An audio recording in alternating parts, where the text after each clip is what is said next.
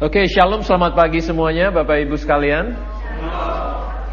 Happy Father's Day untuk semua bapak-bapak yang ada di tempat ini. Happy Father's Day. Kemarin saya cerita kepada dua anak saya. Anak saya yang paling kecil, dia sekarang berumur 4,5 tahun, dia protes. Daddy, why do you have to go away on a Father's Day? Dia katakan, you need to be here. Saya katakan, no, because it's a Father's Day, I have to obey my Father in heaven. I'm doing His work, but I'll be home very quickly. Saya katakan kepada dia, and then we can celebrate at night. Dia bilang, okay. Karena mereka sudah prepare something, saya tahu itu dari Sunday School-nya mereka. Tapi Bapak Ibu, saya senang hari ini bisa ada di tengah-tengah teman-teman semua di tempat ini. Hari yang special ini, Father's Day, dan kita akan belajar sesuatu hari ini.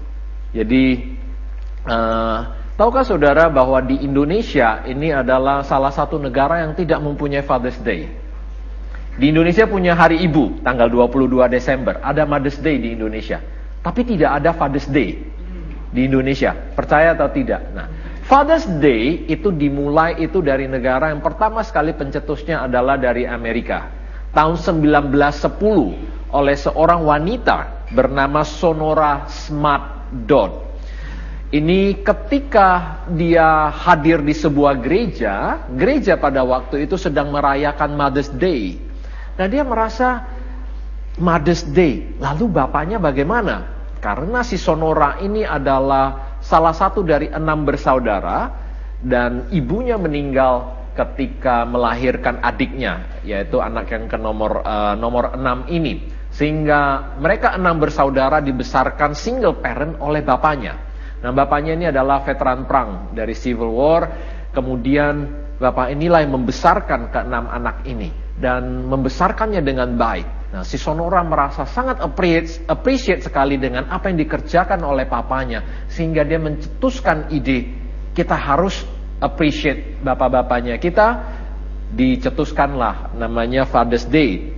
Nah, itu tahun 1910. Tahun 1924, Presiden Calvin pertama sekali rekomend supaya Father's Day ini dijadikan sebagai national holiday. Tapi cuma sekedar rekomendasi, tidak dibawa lebih lanjut kemana-mana lagi. Sampai tahun 1966, ini Presiden Lyndon Johnson, through an executive order, bilang ini harus dirayakan secara resmi. Itu pun nggak terjadi apa-apa. Sampai tahun 1972, Presiden Nixon yang meresmikannya sebagai hari nasional, public holiday, Father's Day di Amerika. Nah, itu jatuhnya pada minggu ketiga dari bulan Juni. Di Australia kita merayakannya itu di awal September. Di beberapa negara lain berbeda-beda tanggalnya.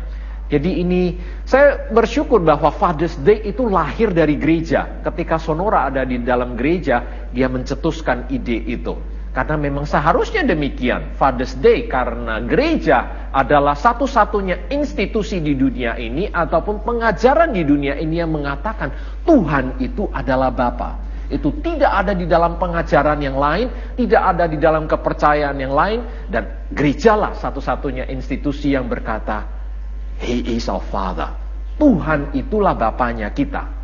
Sedangkan di dalam kepercayaan lain kita banyak melihat bahwa Tuhan itu figur yang mengerikan, figur yang menakutkan, figur yang siap menghukum kalau kita melakukan kesalahan. Jadi hari ini saya akan share sedikit apa yang menjadi beban saya, apa yang Tuhan tempatkan dalam hati saya. Bukan sesuatu yang mudah berbicara di Father's Day, karena saya tahu di usia saya baru 14 tahun menjadi seorang ayah. Jam terbangnya belum cukup tinggi dibandingkan dengan teman-teman ataupun dengan bapak-bapak ataupun om-om di tempat ini yang mungkin sudah berumur lebih lanjut dari saya, yang sudah lebih berpengalaman ya. Tapi apa yang Tuhan tempatkan dalam hati saya, ini akan saya sharekan. Hari ini kita bukan ikut-ikutan ya, seperti Amerika merayakan Father's Day. Hari ini kita mengikuti firman Tuhan. Perintah Tuhan, 10 perintah Tuhan, yang kelima dikatakan apa? Hormatilah ayah dan ibumu. Itulah yang kita mau kerjakan hari ini. Nah, topik firman Tuhan hari ini, kemarin saya katakan kepada Pak Agus, topiknya tentang the father's heart. Tapi setelah saya siapkan ininya, mungkin saya mau ganti. Mungkin judulnya saya ganti aja supaya lebih keren. Good Dad, Bad Dad. Mungkin bapak-bapak pernah dengar ya judul buku Rich Dad Poor Dad dari Robert Kiyosaki. Ini bukan nggak ada hubungannya. Ini bukan seri kedua dari Robert Kiyosaki. Ini cuma saya kasih nama aja. Good Dad, Bad Dad. Ayah yang baik dan ayah yang buruk. Saya bergumul cukup for a while untuk menyampaikan firman Tuhan ini. Gembala ini Pak Agus sudah nanya ke saya, Carlos, topik yang mau kamu bawakan itu apa? Tolong kirimkan ayatnya, dari awal minggu udah diminta ini. Saya bilang, belum, saya nggak kasih dulu. Saya bilang, aduh nanti, saya alasan aja, saya lagi di luar, saya belum sempat. Karena dalam hati saya mikir, saya cari topik yang aman-aman aja deh. Bicara soal fathers, saya merasa jam terbangnya belum cukup tinggi untuk berbicara. Tapi Tuhan terus menggerakkan untuk saya berbicara tentang hal ini, dan saya mau obey. Oke, buka bersama dengan saya di dalam kitab Efesus 6 ayatnya yang keempat. Saya buka.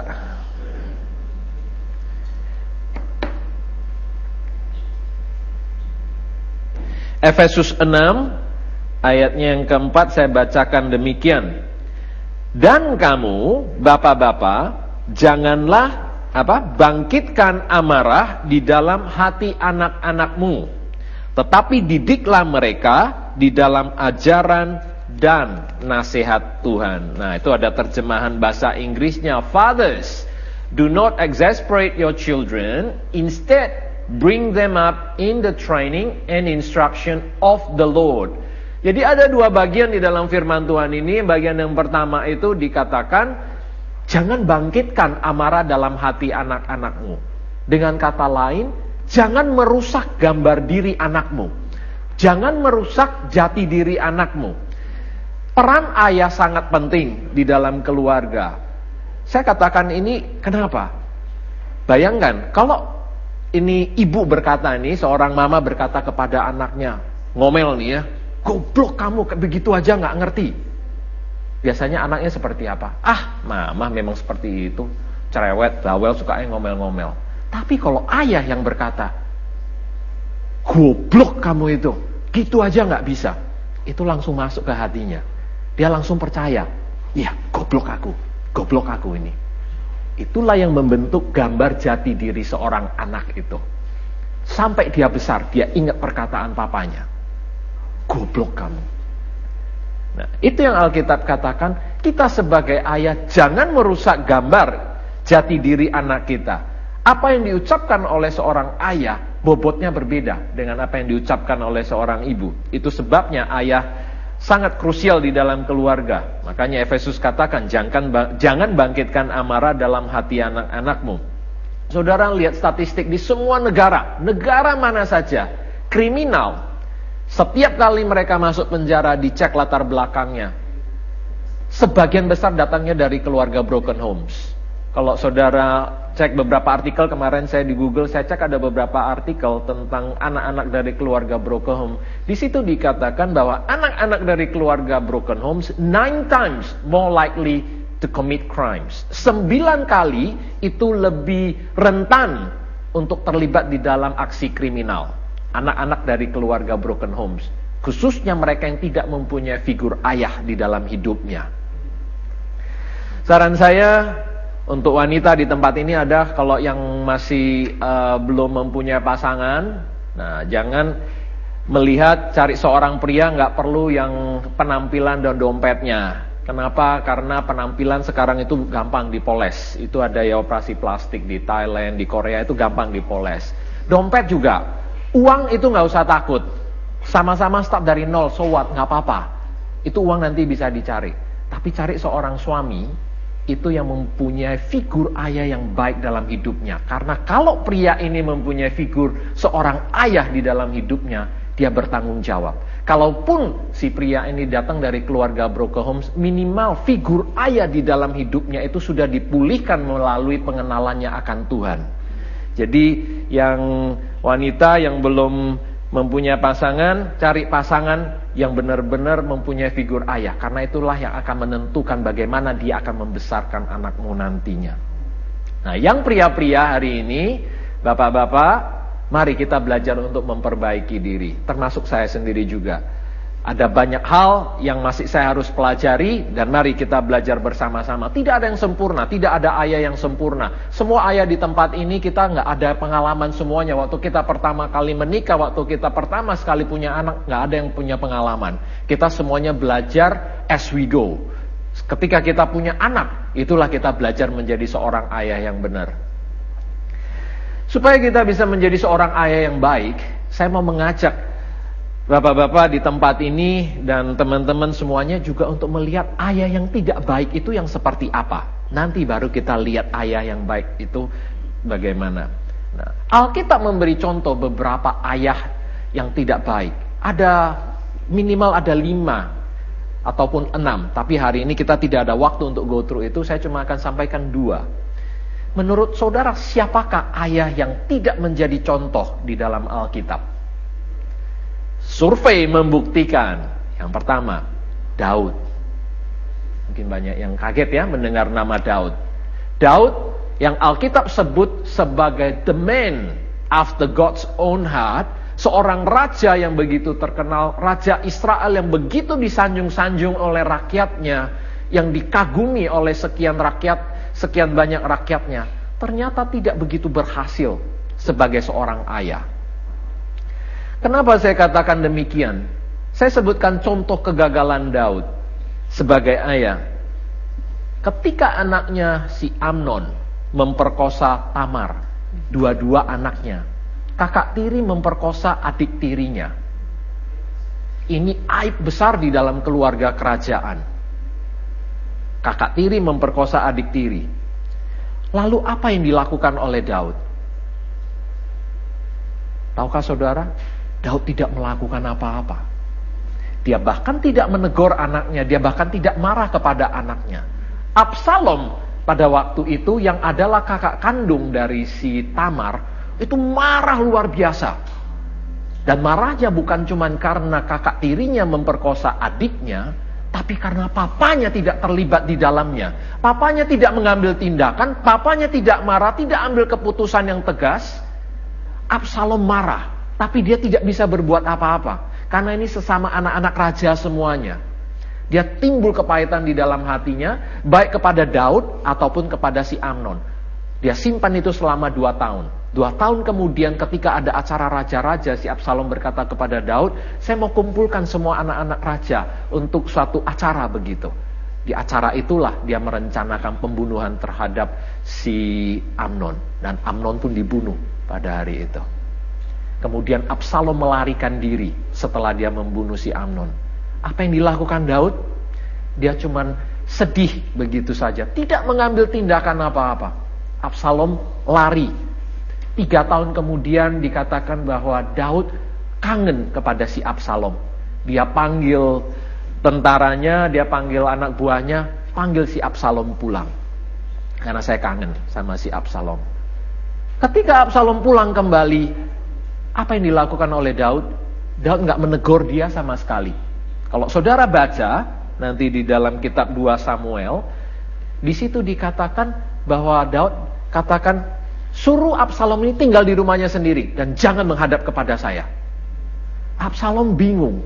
Saya disuruh pulang, sekarang papa nggak mau ketemu dengan saya.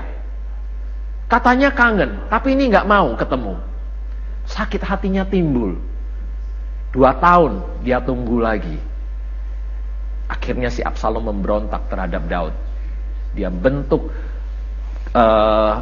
timnya sendiri, dan pada waktu yang tepat dia melakukan kudeta terhadap pemerintahan bapaknya. Sampai Daud harus melarikan diri dari istana dan meninggalkan gundik-gundiknya yang lain.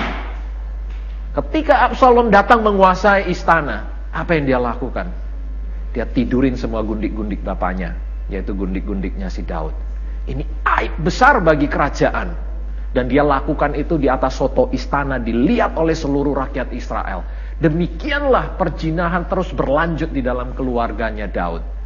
Daud seorang raja yang begitu terkenal, yang disanjung-sanjung oleh rakyatnya, yang Alkitab sebut mempunyai hubungan yang begitu intim dengan Tuhan, yang Alkitab sebut a man after God's own heart.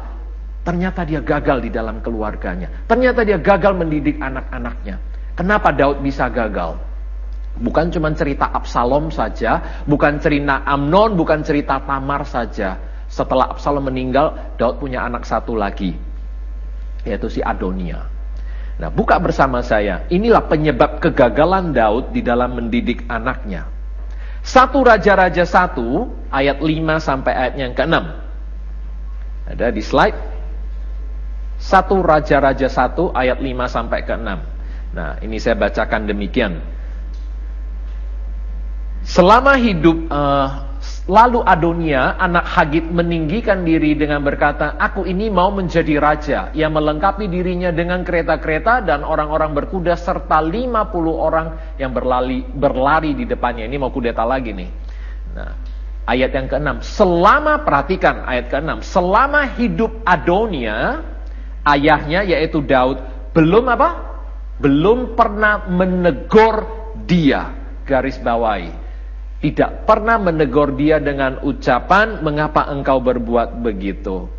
Ia pun sangat elok perawakannya dan dia adalah anak pertama sesudah Absalom.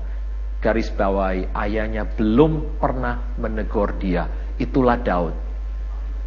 Daud adalah tipe ayah yang berkata, soal mendidik anak itu urusan mama, itu bukan urusannya papa.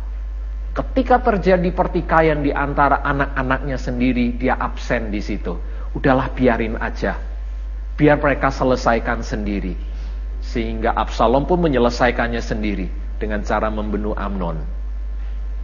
Saudara, sebagai seorang ayah, kita harus terlibat dalam kehidupan anak-anaknya kita. Kita harus mendidik mereka. Kita boleh berhasil di dalam pekerjaannya kita, di dalam karirnya kita. Sama seperti Daud. Dia berhasil di dalam urusan kenegaraan sebagai seorang raja yang terpandang. Tapi keluarganya hancur berantakan. Dan kita tidak mau itu terjadi dalam hidup keluarga kita. Amin, saudara? Nah, yang kedua, siapa lagi nih? Contoh ayah yang tidak baik. Bad dad di dalam Alkitab. Yang kedua adalah Imam Eli. Semuanya tahu ya, Imam Eli. Kita buka di dalam 1 Samuel 2. 1 Samuel 2 ayat yang ke-22 sampai 25. Sampai 24 dulu deh. Ada slide-nya, 1 Samuel 2 ayat 22, saya bacakan. Eli telah sangat tua apabila didengarnya segala sesuatu yang dilakukan anak-anaknya terhadap semua orang Israel, dan bahwa mereka itu tidur dengan perempuan-perempuan yang melayani di depan pintu kemah pertemuan. Ayat berikutnya, ayat 23. Berkatalah ia kepada mereka dengan lembek nih, mengapa kamu melakukan hal-hal yang begitu? Sehingga ku dengar, dia tidak melihat sendiri, sehingga ku dengar dari segenap bangsa ini tentang perbuatan-perbuatanmu yang jahat itu. Ayat ke-24. Janganlah begitu anak-anakku, ini cuma nasihat doang nih. Janganlah begitu anak-anakku, bukan kabar baik yang ku dengar itu, bahwa kamu menyebabkan umat Tuhan melakukan pelanggaran. Saudara, ingat, siapa yang pernah nonton film Gladiator? Ini film yang udah agak lama ya, film Gladiator. Ketika itu, di dalam film itu diceritakan tentang seorang kaisar yang sudah sangat tua. Dia ingin mencari pengganti dirinya, tapi anaknya yang bernama Commodus waktu itu tidak cukup layak karena perbuatannya yang amoral dan lain sebagainya. Bapaknya tidak mau menyerahkan tampuk kepemimpinan kepada si Commodus, tapi menyerahkannya kepada panglima perangnya, yaitu bernama Maximus. Anaknya si Commodus menjadi sangat kecewa sekali, dan berikut ini adalah cuplikan dialog sang kaisar dengan anaknya. Dengan berat hati, si kaisar berkata kepada anaknya, anakku, kamu tidak akan aku jadikan kaisar. Aku telah memilih Jenderal Maximus untuk menggantikan aku. Kemudian mereka berdua menangis, dan sambil memeluk anaknya, sang kaisar mengatakan sebuah kalimat yang cukup menyentuh hati. Sambil menangis, si ayah berkata, anakku, kesalahanmu sebagai seorang anak itu adalah kegagalanku sebagai seorang ayah. Saudara, hal yang sama terjadi dalam kehidupan Imam Eli. Kegagalan seorang anak tidak dapat dilepaskan daripada kegagalan kita sebagai orang tua. Kesalahan ataupun kegagalan Hofni dan Pinehas, yaitu anaknya Imam Eli, tidak lepas daripada Eli sebagai seorang ayah. Nah, pertanyaannya, ketika anak-anaknya melakukan kesalahan-kesalahan yang seperti itu, apa responsnya Imam Eli pada waktu itu? Dan apa yang menyebabkan kegagalan Imam Eli di dalam membesarkan anak-anaknya? Minimal ada 3 hal yang dilakukan oleh Imam Eli yang tidak seharusnya dia lakukan, sehingga membuat anak-anaknya tumbuh seperti itu. Yang pertama, di dalam Samuel 2 ayat 22 sampai 24 yang tadi kita barusan baca, pertama, sikap Imam Eli yang tidak tegas terhadap anak-anaknya. Kita lihat dosa apa sih yang sebenarnya, kesalahan apa yang dilakukan oleh Hofni dan Pinehas. Minimal ada 4 hal. Kalau kita baca dalam ceritanya itu ya di dalam Samuel 2. Yang pertama, dalam ayat 12 diceritakan bahwa mereka, anak-anaknya Imam Eli, Hofni dan Pinehas, tidak mengindahkan Tuhan lagi. Di ayat yang ke-13 dikatakan mereka tidak mengindahkan batas-batas hak seorang imam. Nah, apa yang tidak seharusnya mereka ambil, mereka ambil. Ketika orang datang memberikan persembahan, mereka membawa korban persembahan, biasanya itu lemaknya itu harus dibakar sampai habis dulu, kemudian sisanya itu adalah bagian imam. Tapi apa yang dilakukan oleh Hofni dan Pinehas, sebelum lemaknya terbakar habis semua, dia udah ambil duluan. Karena lemak itu yang paling enak, diambil dulu untuk mereka. Kemudian, biasanya imam-imam itu memakai garpu. Garpunya itu biasanya ujungnya itu cuma 1. Tapi Hofni dan Pinehas pakai garpu yang ujungnya 3. Jadi ketika korban bakaran itu sudah selesai, mereka tusuk, apa yang bisa mereka ambil, itulah dia ambil. Dia pakai yang garpunya yang tusuknya 3 supaya ambilnya dapatnya banyak. Begitulah Hofni dan Pinehas. Serakah. Bahkan dikatakan bahwa mereka tidur melakukan perjinahan dengan orang-orang yang datang ke tempat persembahan itu. Di tempat ibadah mereka melakukan perjinahan. Besar dosanya itu. Lalu ketika Imam Eli mendengarkan kesalahan anak-anaknya ini, dosa anak-anaknya ini, apa yang dia lakukan? Cuman sekedar nasihat. Cuman sekedar nasihat. Dia cuman katakan, mengapa kamu melakukan hal-hal yang begitu? Sehingga aku dengar dari segenap bangsa ini tentang perbuatanmu yang jahat. Jangan begitulah. Kurang tegas atau bahkan tidak tegas sama sekali. Eli begitu lembek di dalam mendidik anak-anaknya, mendengar anak-anaknya berlaku curang, bahkan melakukan perjinahan di tempat ibadah. Eli tidak melakukan tindakan tegas apapun. Dalam 1 Samuel 3 ayat 13, di situ jelas dikatakan, sebab ada ya, sebab telah kuberitahukan kepadanya, ini perintah Tuhan sendiri yang berkata bahwa aku akan menghukum keluarganya untuk selamanya karena dosa yang telah diketahuinya, yakni bahwa anak-anaknya telah menghujat Allah, garis bawahi, tetapi ia apa? Tidak memarahi mereka. Tidak memarahi mereka. Kita sebagai seorang ayah harus mendidik anak-anaknya kita ke dalam jalan yang benar. Jangan seperti ayah-ayah yang lembek. Cuma begini aja. Cuma begini aja. Nanti biarin mamanya aja yang menegur dia. Ingat, sebagai seorang ayah, itu fungsinya kita. Untuk membawa anak-anak kita ke jalan yang benar. Kalau mereka salah, tegur mereka. Pertama kasih nasihat, nasihat tidak bekerja, kasih teguran kepada mereka, teguran tidak bekerja, marahi mereka. Nanti kita akan lihat Alkitab juga berbicara tentang rotan. Itu tingkat yang keempat lagi. Nah, ketidaktegasan Elia sebagai orang tua dipandang bersalah oleh Tuhan. Itu membuat Tuhan marah besar dan Tuhan akhirnya menghukum dia dan kaum keluarganya. Saudara, kalau kita anak-anak kita tidak lagi hidup takut akan Tuhan, maka itu fungsinya kita sebagai ayah untuk memberi nasihat, untuk menegur mereka mulai dari ketika mereka kecil. Kalau mereka sudah beranjak dewasa, sudah tambah sulit lagi. Tapi kalau mereka masih kecil, masih lebih gampang. Firman Tuhan di dalam Amsal 13 ayat 24 kita baca demikian. Amsal 13 ayatnya ke-24. Oke. siapa tidak menggunakan tongkat, benci kepada anaknya. Tetapi siapa mengasihi anaknya, menghajar dia pada waktunya. Amsal 29 ayat 15, satu ayat lagi. Tongkat dan teguran mendatangkan hikmat, tetapi anak yang dibiarkan mempermalu ibunya atau orang tuanya. Amsal sendiri berkata, ada waktunya kita harus memakai tongkat, ada waktunya kita harus memakai teguran. Nah, bagian kita adalah berdoa minta hikmat kepada Tuhan. Kapan teguran saja itu cukup? Kapan kita harus menggunakan tongkat? Saudara, saya tidak katakan bahwa memukul anak itu sebagai hal yang benar. Saya percaya ketika Alkitab berbicara tentang tongkat dan rotan, saya percaya Alkitab berbicara tentang mendidik anak secara tegas. Bentuknya tidak mesti harus mukul. Anak saya yang masih berumur 4 tahun, tergantung umurnya, kalau dia dikasih nasihat nggak mendengar, teguran tidak didengar, hukumannya ada. Dia masuk ke naughty corner. Naughty cornernya itu ada 2, naughty corner biasa sama naughty corner special. Naughty corner special itu di dalam garasi.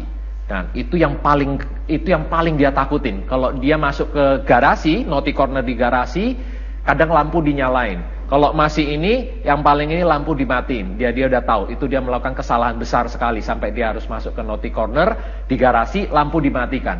Itu 5 menit aja. Dia udah say sorry dia.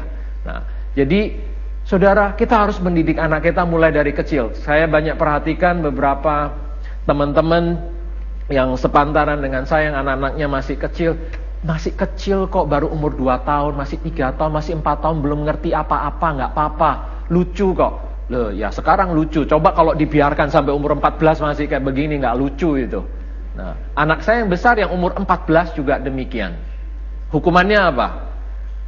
Hukumannya kalau nasihat dan teguran nggak ada, saya tahu, satu yang paling hurt dia itu, HP-nya diambil, no Instagram for 1 week. Itu luar biasa, efektif itu. Karena buat mereka itu, kalau enggak Instagram sehari aja, nah itu hukumannya. Handphonenya diambil, no Instagram for 1 week. 1 hari dulu, 1 hari dia survive, oke, nggak apa-apa. Kalau masih melakukan hal yang sama, biasanya dia itu paling susah kalau disuruh beresin ranjang ataupun bantu house chores. Nah, kalau udah teenager, they have their own world ya, pengennya asik dengan gadgetnya mereka dan in touch dengan teman-teman mereka. Nah, hukumannya itu. Jadi, saudara, kita sebagai orang tua, sebagai ayah harus terlibat di dalamnya. Hal seperti ini tidak seharusnya cuma diserahkan kepada istri saja. Amin, Bapak-bapak? Amin. Oke. Nah, Charles Williams, seorang pakar di bidang anak, dia berkata demikian. Anak kecil ketika mereka masih berusia 2 tahun, mereka adalah majikannya kita. Kenapa? Maunya apa kita ikutin terus. Dia ngomong apa kita ikutin terus. Anak kalau sudah berumur 10 tahun, ini menurut dia, Bapak Ibu boleh setuju boleh enggak, dia katakan bahwa anak umur 10 tahun itu adalah budaknya kita. Saya perhatikan kadang istri saya sering, kalau anak saya waktu kemarin udah umur 10-11 tahun itu, Caitlin tolong ambilin ini dong, tolong ini dong, tolong itu. Kita suruh-suruh nih, mumpung udah bisa disuruh-suruh. Umur 15 tahun, dikatakan bahwa anak ini adalah kembarannya kita. Kita seperti apa? Ya umur 15 kita udah bisa kelihatan nih, anaknya itu akan seperti kita. Setelah dia dewasa, apakah dia akan menjadi sahabat kita ataupun menjadi lawannya kita, itu tergantung bagaimana cara kita membesarkan mereka. Kalau kita spend time waktu, sering spend time dengan mereka, mereka akan jadi sahabat kita.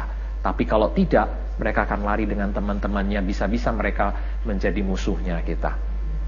Saudara, ada dalam banyak hal permasalahan dalam kita mendidik anak bukan terletak pada apa yang kita ajarkan kepada mereka saja, akan tetapi sudahkah kita sebagai orang tua terlibat dengan anak secara teratur dan memberi perhatian kepada mereka. Nah, ini kesalahan Imam Eli yang pertama, yaitu dia tidak tegas terhadap anak-anaknya. Yang kedua, apa kesalahannya Imam Eli? Yang kedua, Imam Eli tidak terlibat secara teratur dalam kehidupan anak-anaknya. Tadi di dalam 1 Samuel 2 ayat 23 saya bacakan ulang lagi. Mengapa kamu melakukan hal-hal yang begitu? Sehingga ku dengar dari segenap bangsa ini tentang perbuatan-perbuatanmu yang jahat. Bayangkan, Imam Eli dengarnya dari orang lain. Lah kemana dia selama ini sampai dia sendiri tidak tahu? Sampai orang-orang lain yang tahu. Nah, Eli telah ditunjuk Tuhan menjadi imam di rumah ibadah. Dan dia melakukan tugas dan fungsinya itu dengan baik sekali sebagai seorang imam. Dan itu mungkin menyita waktu dan tenaganya. Nah, semasa hidupnya Eli mengizinkan anak-anaknya membantu dalam tugasnya sebagai imam. Nah, setelah beberapa waktu Eli benar-benar kehilangan komunikasi dengan anak-anaknya. Dan anak-anaknya mulai melakukan hal-hal yang tidak sesuai dengan perintah Tuhan sampai Eli sudah tidak tahu lagi. Karena kesibukannya. Saudara, Alkitab berkata hal ini berlangsung sampai ketika Eli sudah tua sekali. Nah, Eli memang telah menjalankan tanggung jawabnya sebagai seorang imam bagi umat Israel, tapi ia gagal menjalankan tanggung jawabnya sebagai imam di dalam keluarganya sendiri. Dan itulah yang menyebabkan penghukuman Tuhan atas Imam Eli dan juga kepada anak-anaknya. Nah, jadi yang kedua, Eli tidak terlibat secara teratur di dalam kehidupan anak-anaknya. Ini ada sebuah ilustrasi, suatu kali ada seorang anak yang begitu merindukan orang tuanya ada bersama-sama dengan dia. Ini anak seorang lawyer. Suatu kali waktu karena papanya sangat sibuk sekali, karena seorang lawyer ya, lawyer yang terkenal. Ketika papanya pulang, si anak bertanya kepada papanya, "Papa, berapa sih gaji kamu sebagai seorang lawyer? Rate-nya kamu itu per jamnya itu berapa?" Si papa tidak berpikir panjang, dia hanya menyebutkan satu angka. Sebagai seorang lawyer, dia bilang gajinya papa itu $400 per jam. Cukup reasonable untuk seorang lawyer. Si anak terdiam sejenak dan dia ke kamarnya dia utak-atik sebentar di dalam kamarnya. Kemudian dia turun dengan wajah gembira. Dia katakan kepada papanya, "Papa, saya temukan di dalam celengan saya, dari uang jajan yang pernah papa berikan kepada saya terkumpul pak, $400. Boleh nggak saya spend 1 jam dengan papa untuk bermain board game?" Hati papanya hancur. Kenapa?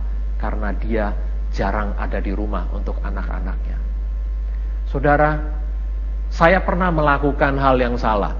Mungkin bapak-bapak di tempat ini juga pernah melakukan hal yang demikian ketika kita begitu sibuk dengan pekerjaannya kita, dengan karir kita, dengan bisnis kita, dengan pelayanan kita dan lain-lainnya. Anak-anak menjadi terlantarkan dan mereka begitu mendambakan ayahnya itu ada bersama-sama dengan mereka.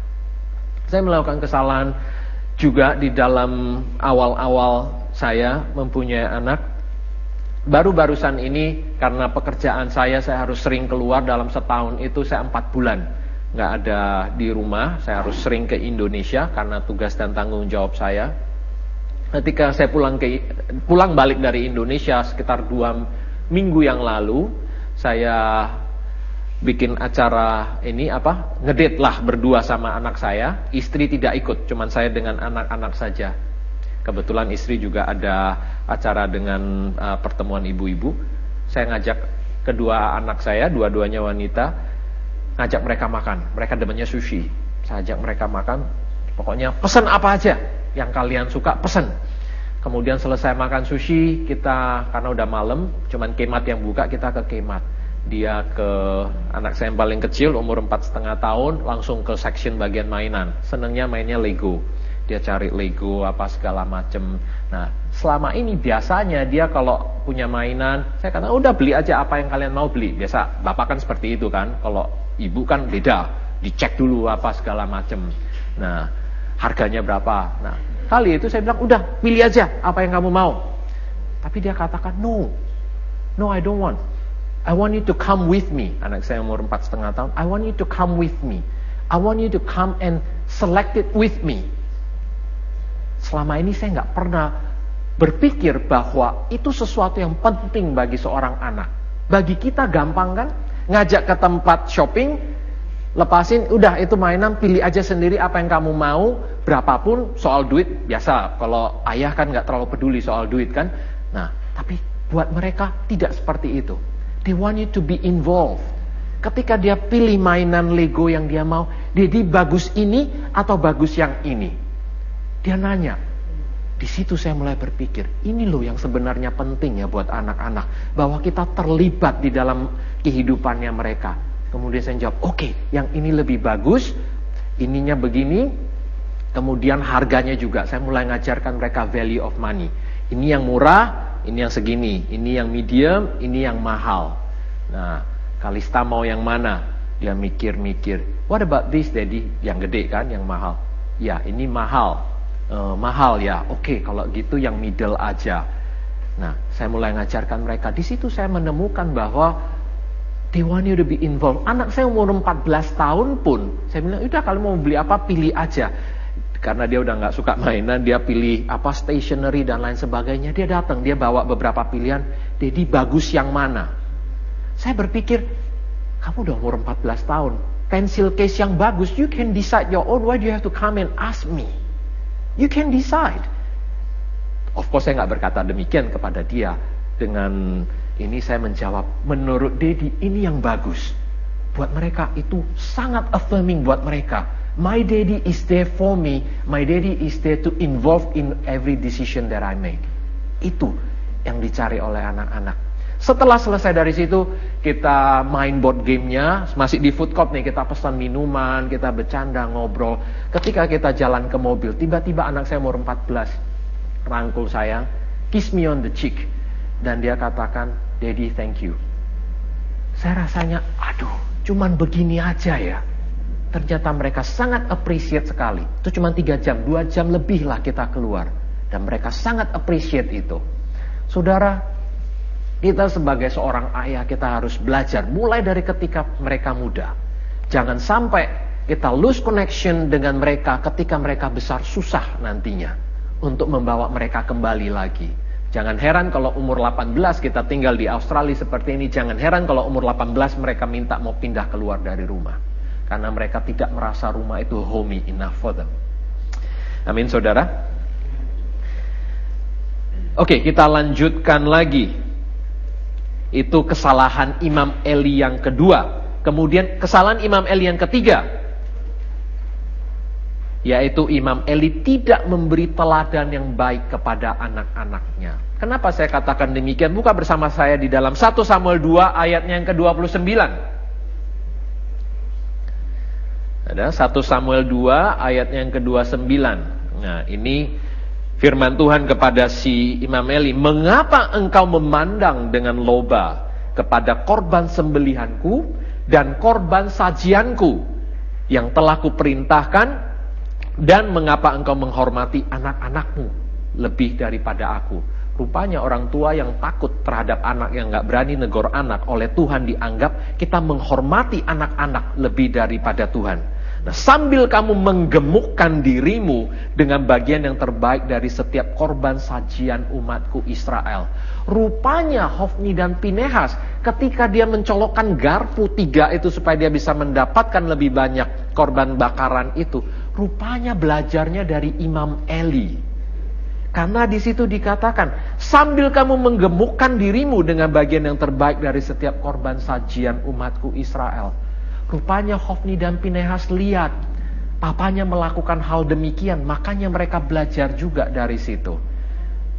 Eli melakukan kesalahan karena dia tidak memberi teladan yang baik kepada anak-anaknya. Itu sebabnya Hofni dan Pinehas bertumbuh menjadi anak yang tamak, serakah, dan curang. Sehingga benarlah kata peribahasa, like father, like son. Kalau peribahasa Indonesia, buah jatuh tidak jauh dari pohonnya. Ada ya peribahasa lama, mungkin yang lain udah nggak tahu nih.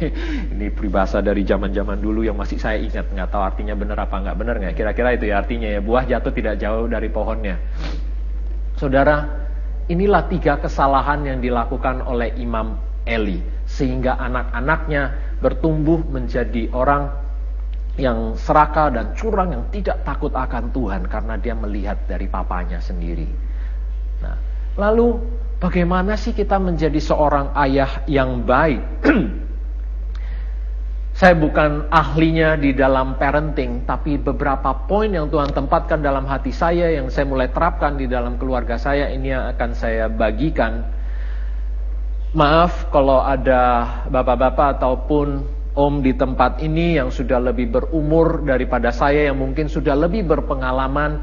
Tidak ada maksud saya untuk mengajari ataupun menggurui yang sudah lebih senior, tapi apa yang Tuhan tempatkan dalam hati saya, ini yang ingin saya bagikan.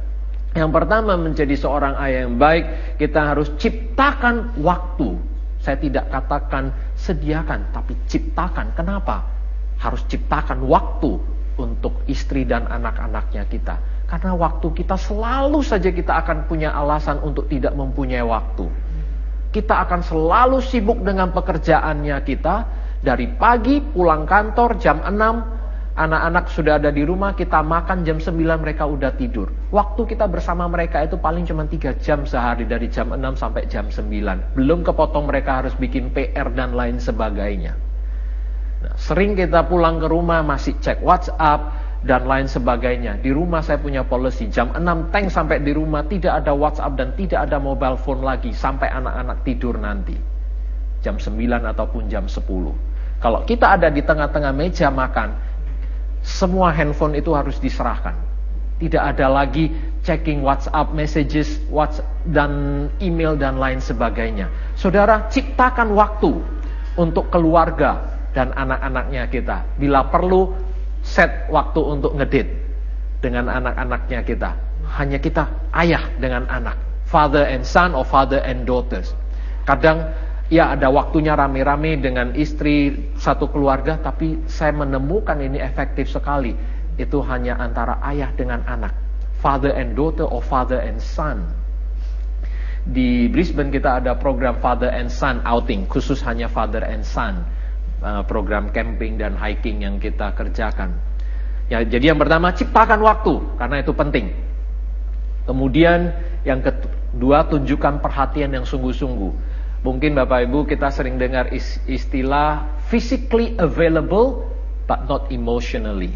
Sering kan kita di rumah sama-sama dengan mereka, yes we are there physically, tapi pikirannya kita nggak tahu kemana. Diajak ngomong anak, ya sambil nonton TV atau mungkin sambil baca WhatsApp dan medsos, Facebooking dan lain sebagainya. Ditanyain oleh anak, jawabnya cuma ya. Tidak benar-benar ada untuk mereka. Physically available but we're not emotionally available. Nah, itu yang tadi saya katakan, matikan mobile phone kalau kita lagi ada bersama-sama. Make it as a rules. Sediakan satu tray di meja makan. Oke, ini tray khusus untuk handphone. Semuanya handphone harus ditaruh situ. Bila perlu matikan. Silent ataupun matikan. Itu yang kedua, perhatikan. Tunjukkan perhatian yang sungguh-sungguh kepada anak-anaknya kita. Kemudian yang ketiga, disiplinkan mereka dan beri pujian juga. Beri disiplin dan pujian. Ini dua hal yang saling bergandengan tangan. Martin Luther katakan taruh apel di sebelah rotan. Jadi kalau anak berbuat baik, kasih dia apel. Kalau dia melakukan kesalahan, dididik secara tegas. Jadi apel dan rotan. Kemudian yang keempat, jadi teladan yang bisa dicontohi oleh anak-anak. Anak-anak itu melihat kita loh. Jangan heran kalau anak-anak kita itu susah baca Alkitab. Kenapa? Karena dia nggak pernah melihat bapak dan ibunya itu membaca Alkitab. Kita mau suruh mereka, ayo baca Alkitab, ayo doa. Mereka tidak akan bisa melakukannya kalau mereka tidak pernah melihat papa dan mamanya sering berdoa. Nah, itu sebabnya di dalam keluarga saya selalu mengajak jam 9 teng, ayo. Dengan yang kecil kita baca, ada Kids Bible ya. Ya, nggak perlu lama, 5 menit, 10 menit doakan, mereka tidur.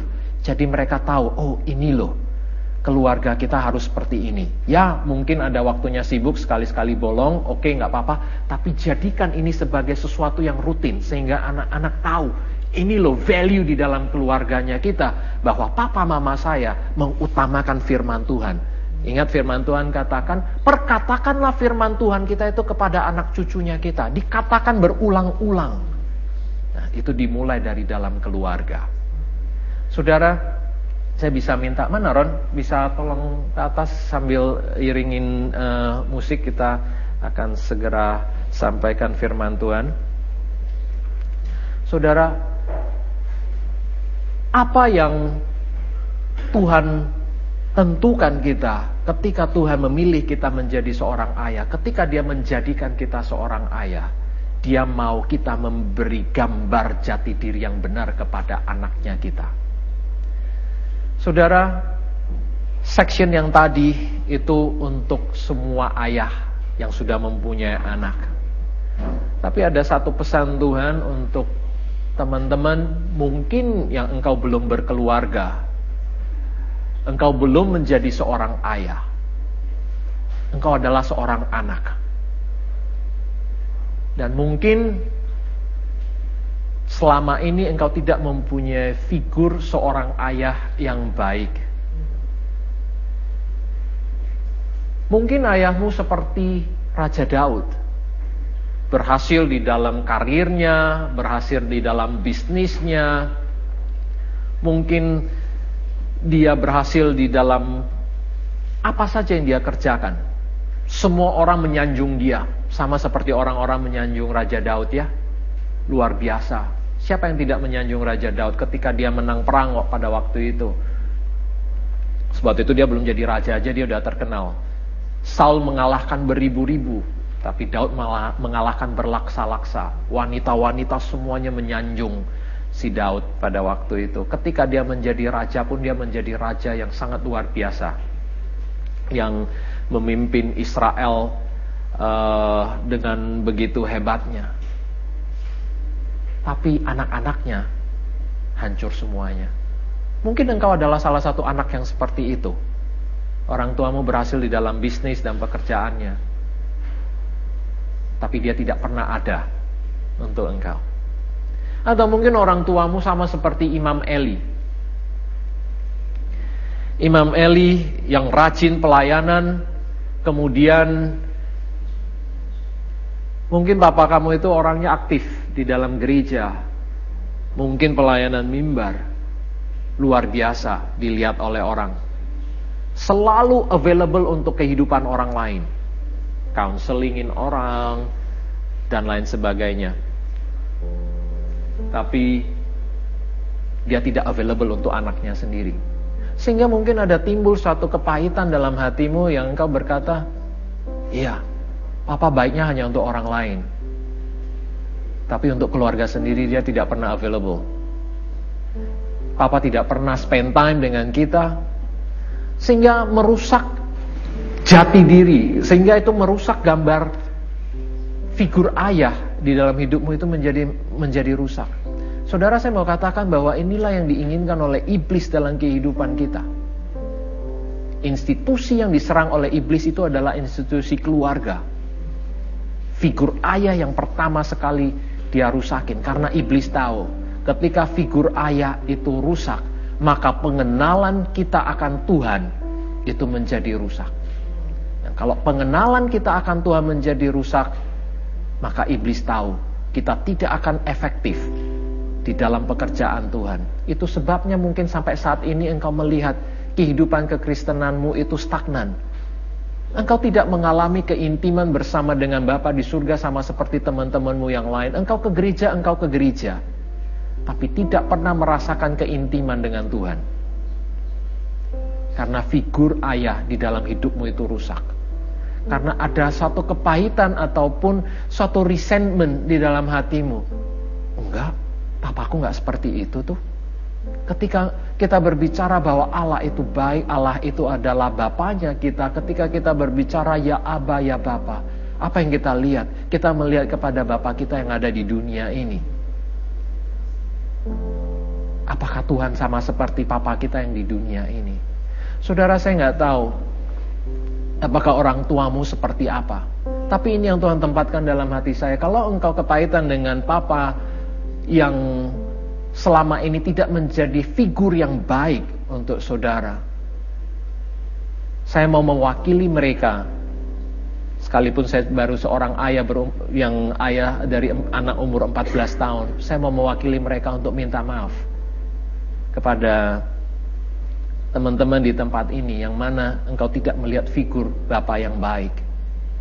Hari ini saya mau memperkenalkan seorang figur Bapa yang baik yang Alkitab katakan, yaitu tidak lain, yaitu Tuhan kita sendiri. Dialah Bapa yang sempurna itu. Ya, Bapa kita di dunia tidak sempurna. Tidak ada dari kita yang sempurna. Kita banyak melakukan kesalahan. Karena kita nggak mengerti. Kita menjadi seorang ayah, itu on the job training. Ketika kita punya anak, baru kita belajar menjadi seorang ayah. Yang banyak kesalahan yang kita perbuat.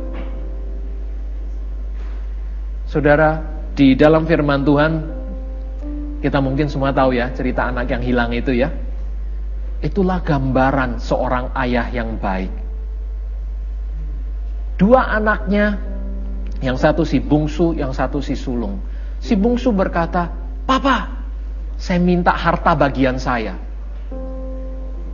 Padahal papanya masih hidup. Dengan kata lain, I wish you were dead. Karena hanya orang tua yang meninggal yang anaknya bisa minta harta warisannya. Dia minta kepada papanya, "Papa, berikan kepada saya apa yang menjadi hak saya. Berikan kepada saya harta warisan saya." Dia hamburkan uangnya kemana-mana. Sampai uangnya habis. Dia bekerja, karena sudah tidak mempunyai uang, dia bekerja di sebuah pig farm. Kemudian dia memberi makan kepada babi-babi, bahkan makanan babi itu dia makan. Sampai pada titik tertentu dia berkata, "Saya harus kembali lagi ke rumah papaku. Karena di rumah bapakku makanan semuanya ada." Ketika dia kembali ke rumah bapaknya, dari kejauhan, bapaknya melihat dia. Dari kejauhan loh. Itu artinya papanya menunggu setiap hari. Menunggu setiap hari. Bertahun-tahun anaknya gak pulang. Setiap hari papanya menunggu. Ketika dari kejauhan dia datang, papanya langsung mengenali. Itu anaknya. Apa yang dilakukan oleh bapak ini? Dia langsung berlari. Dia memeluk anaknya. Anaknya berpakaian compan-camping dan bau. Dia gak peduli. Dia datang memeluk anaknya. Itulah Papa kita yang di surga. Ketika dia melihat kehidupan kita yang hancur berantakan, dia datang lari, nggak pakai jalan, lari karena begitu kangennya akan kita. Langsung dipeluk anaknya. Lalu dia katakan apa? Kepada pembantunya, "Sediakan jubah yang paling indah buat anakku ini." Dia tutupin kekurangan kita.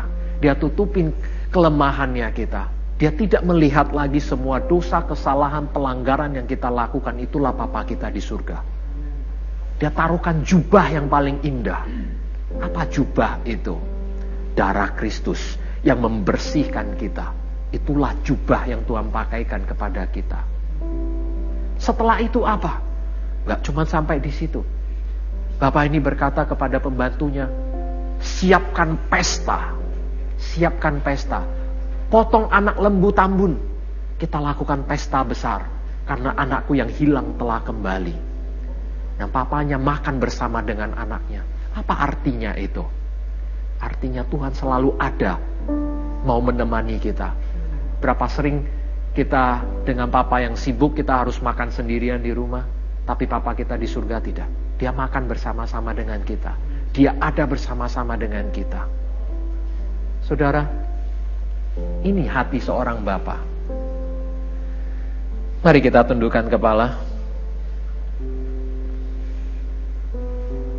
Thank you, Jesus. Thank you, Lord. Bapak, hamba selesai berbicara. Biarkan Roh-Mu terus berbicara di dalam hati setiap daripada kami. Baik ayah, baik anak. Biarkan firman-Mu ini terus bertumbuh di dalam hati kami. Kalau selama ini kita bukan seorang ayah yang Tuhan kehendaki, Tuhan ajari kami untuk menjadi seorang ayah yang baik sama seperti diri-Mu. Ampuni kekurangan kami selama ini. Ajari kami, Tuhan. Ajari kami. Kalau kami seorang ayah yang kurang baik, Tuhan, terhadap anak-anak kami, Sehingga anak-anak kami tumbuh menjadi anak yang tidak mempunyai figur ayah. Ampuni kami. Bapa, kami berdoa supaya dari tempat ini kasih-Mu mengalir. Figur-Mu sebagai seorang ayah yang baik boleh dimengerti oleh jemaat di tempat ini. Sehingga pengenalan kami akan Tuhan boleh dipulihkan. Sehingga keintiman kami bersama dengan Tuhan boleh dipulihkan. Karena kami mengerti figur ayah yang baik. Bapa, ini hidup kami. Kami serahkan sepenuhnya ke dalam tangan-Mu. Meteraikan firman-Mu dan buat kami mengerti Tuhan. Thank you Jesus. Thank you Jesus.